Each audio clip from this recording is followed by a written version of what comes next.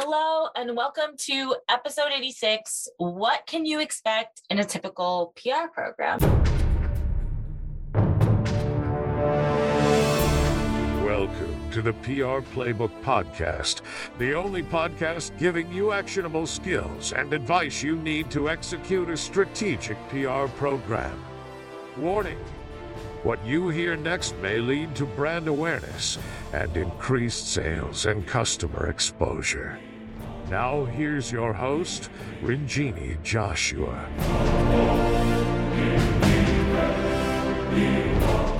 Now, I know I've been a little on hiatus here. The holidays have caught up to us. It's been very, very busy, which is awesome, but also exhausting at the same time. But before the new year starts, I thought I'd kind of jot down for you guys what you can expect in a typical PR program if you're trying to get started, and what all is included in public relations in general.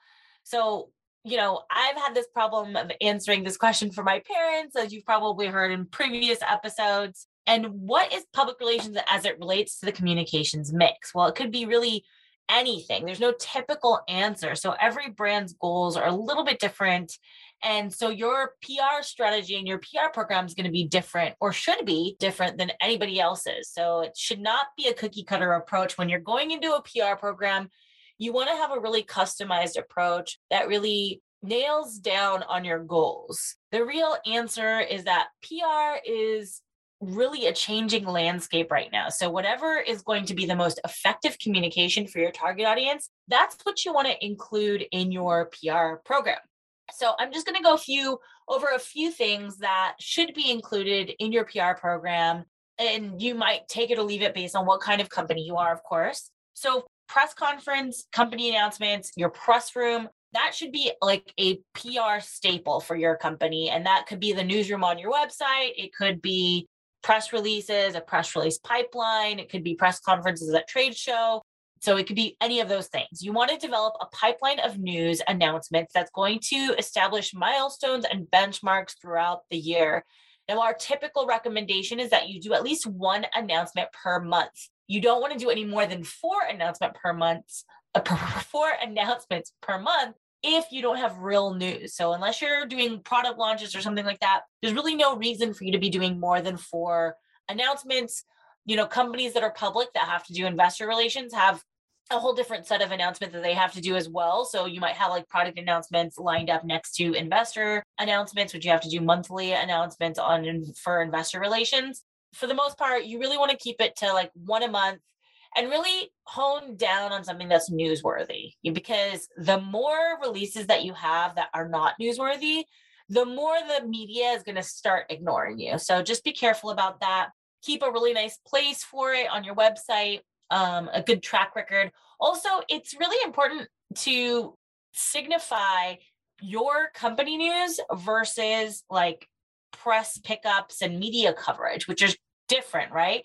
Your company news is things that you announce yourself, and media coverage is things that other people write about you. So I would definitely, if you have a press room on your website or a newsroom on your website, keep those things a little bit separate so people can see what's coming from you and what's not coming from you.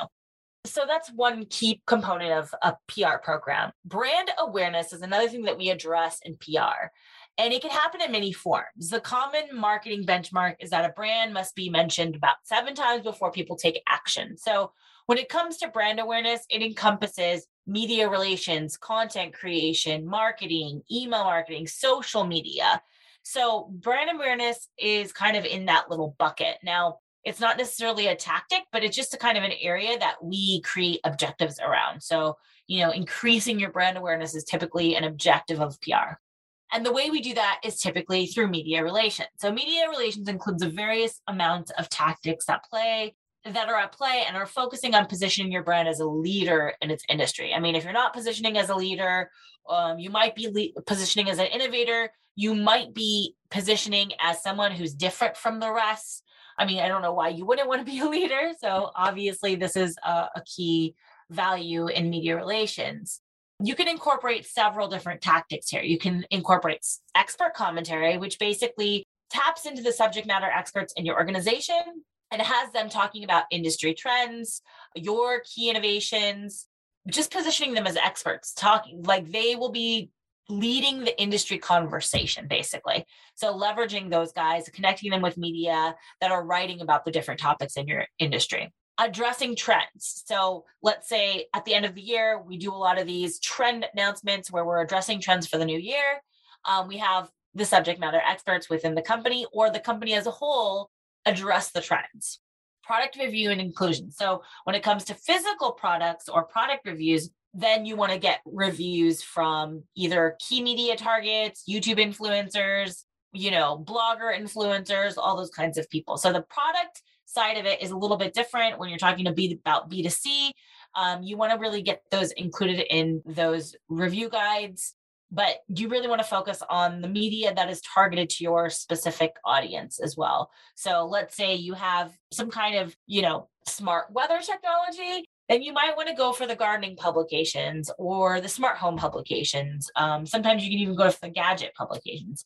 If you have something else like a Bluetooth speaker, maybe you want to talk about more lifestyle publications. So really find out where your audience lives and target those product reviews and product inclusions or gear guides or things like that. So those are kind of different areas of media relations. There are some other areas like opinions, op-eds, but those kind of fall into the next category, which I'm going to talk about, which is thought leadership.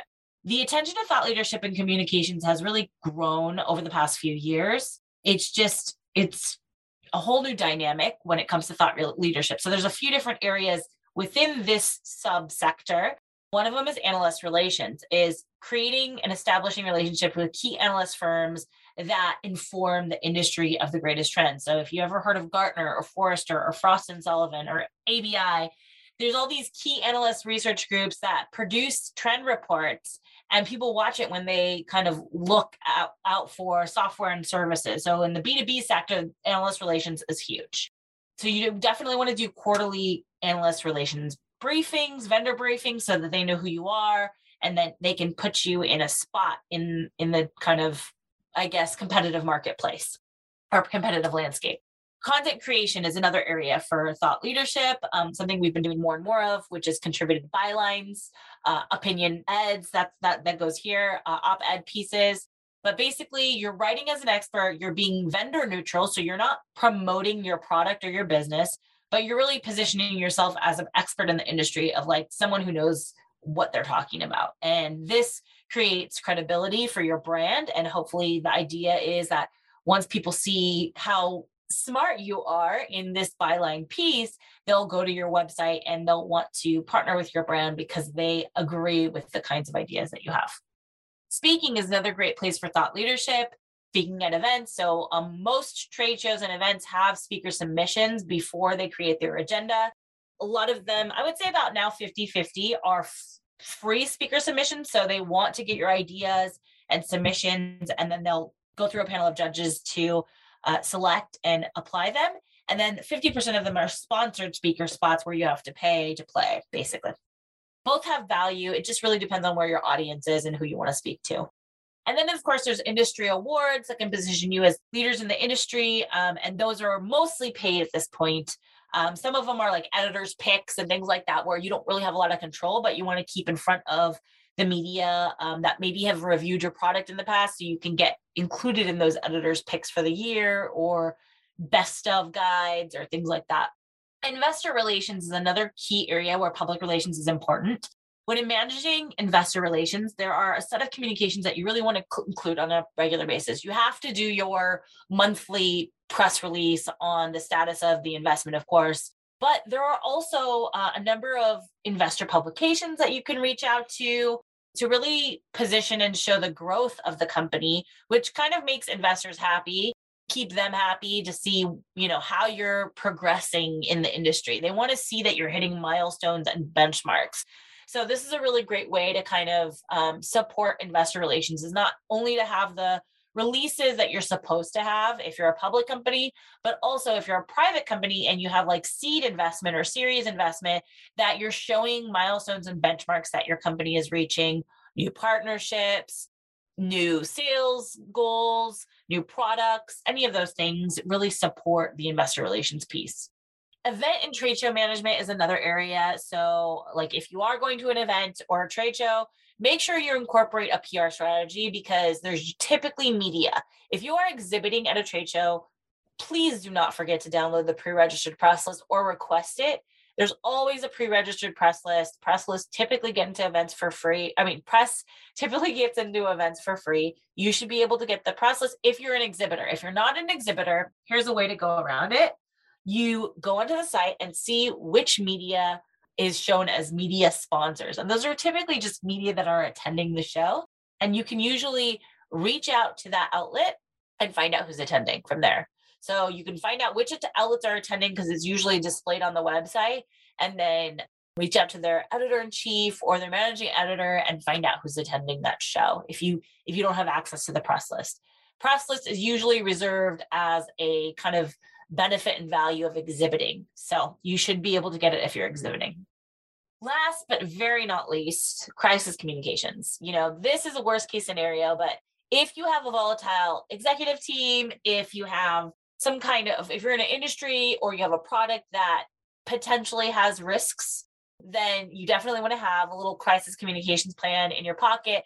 And if not a whole plan, at least have a process. And we do have a podcast on crisis communications with Anthony Hayes.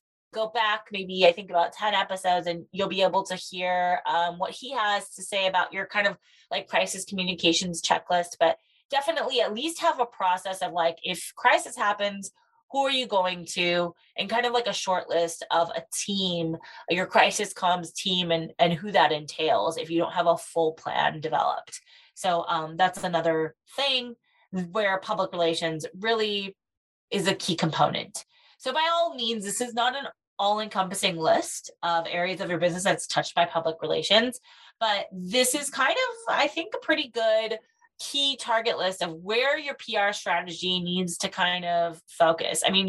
Obviously PR is really takes care of the brand as a whole, but it definitely supports business development and sales the most, I would say. And of course, reputation management. So it is an essential part of your business plan. Obviously, I'm going to say that over and over again, but this is what a typical PR program should look like. You should have these elements in your strategy. And if you have any questions, you can always reach out to me, Ranjini at thesilvertelegram.com. I hope you have such a happy holiday and are getting ready for the new year. I wish you the best, and we'll talk soon.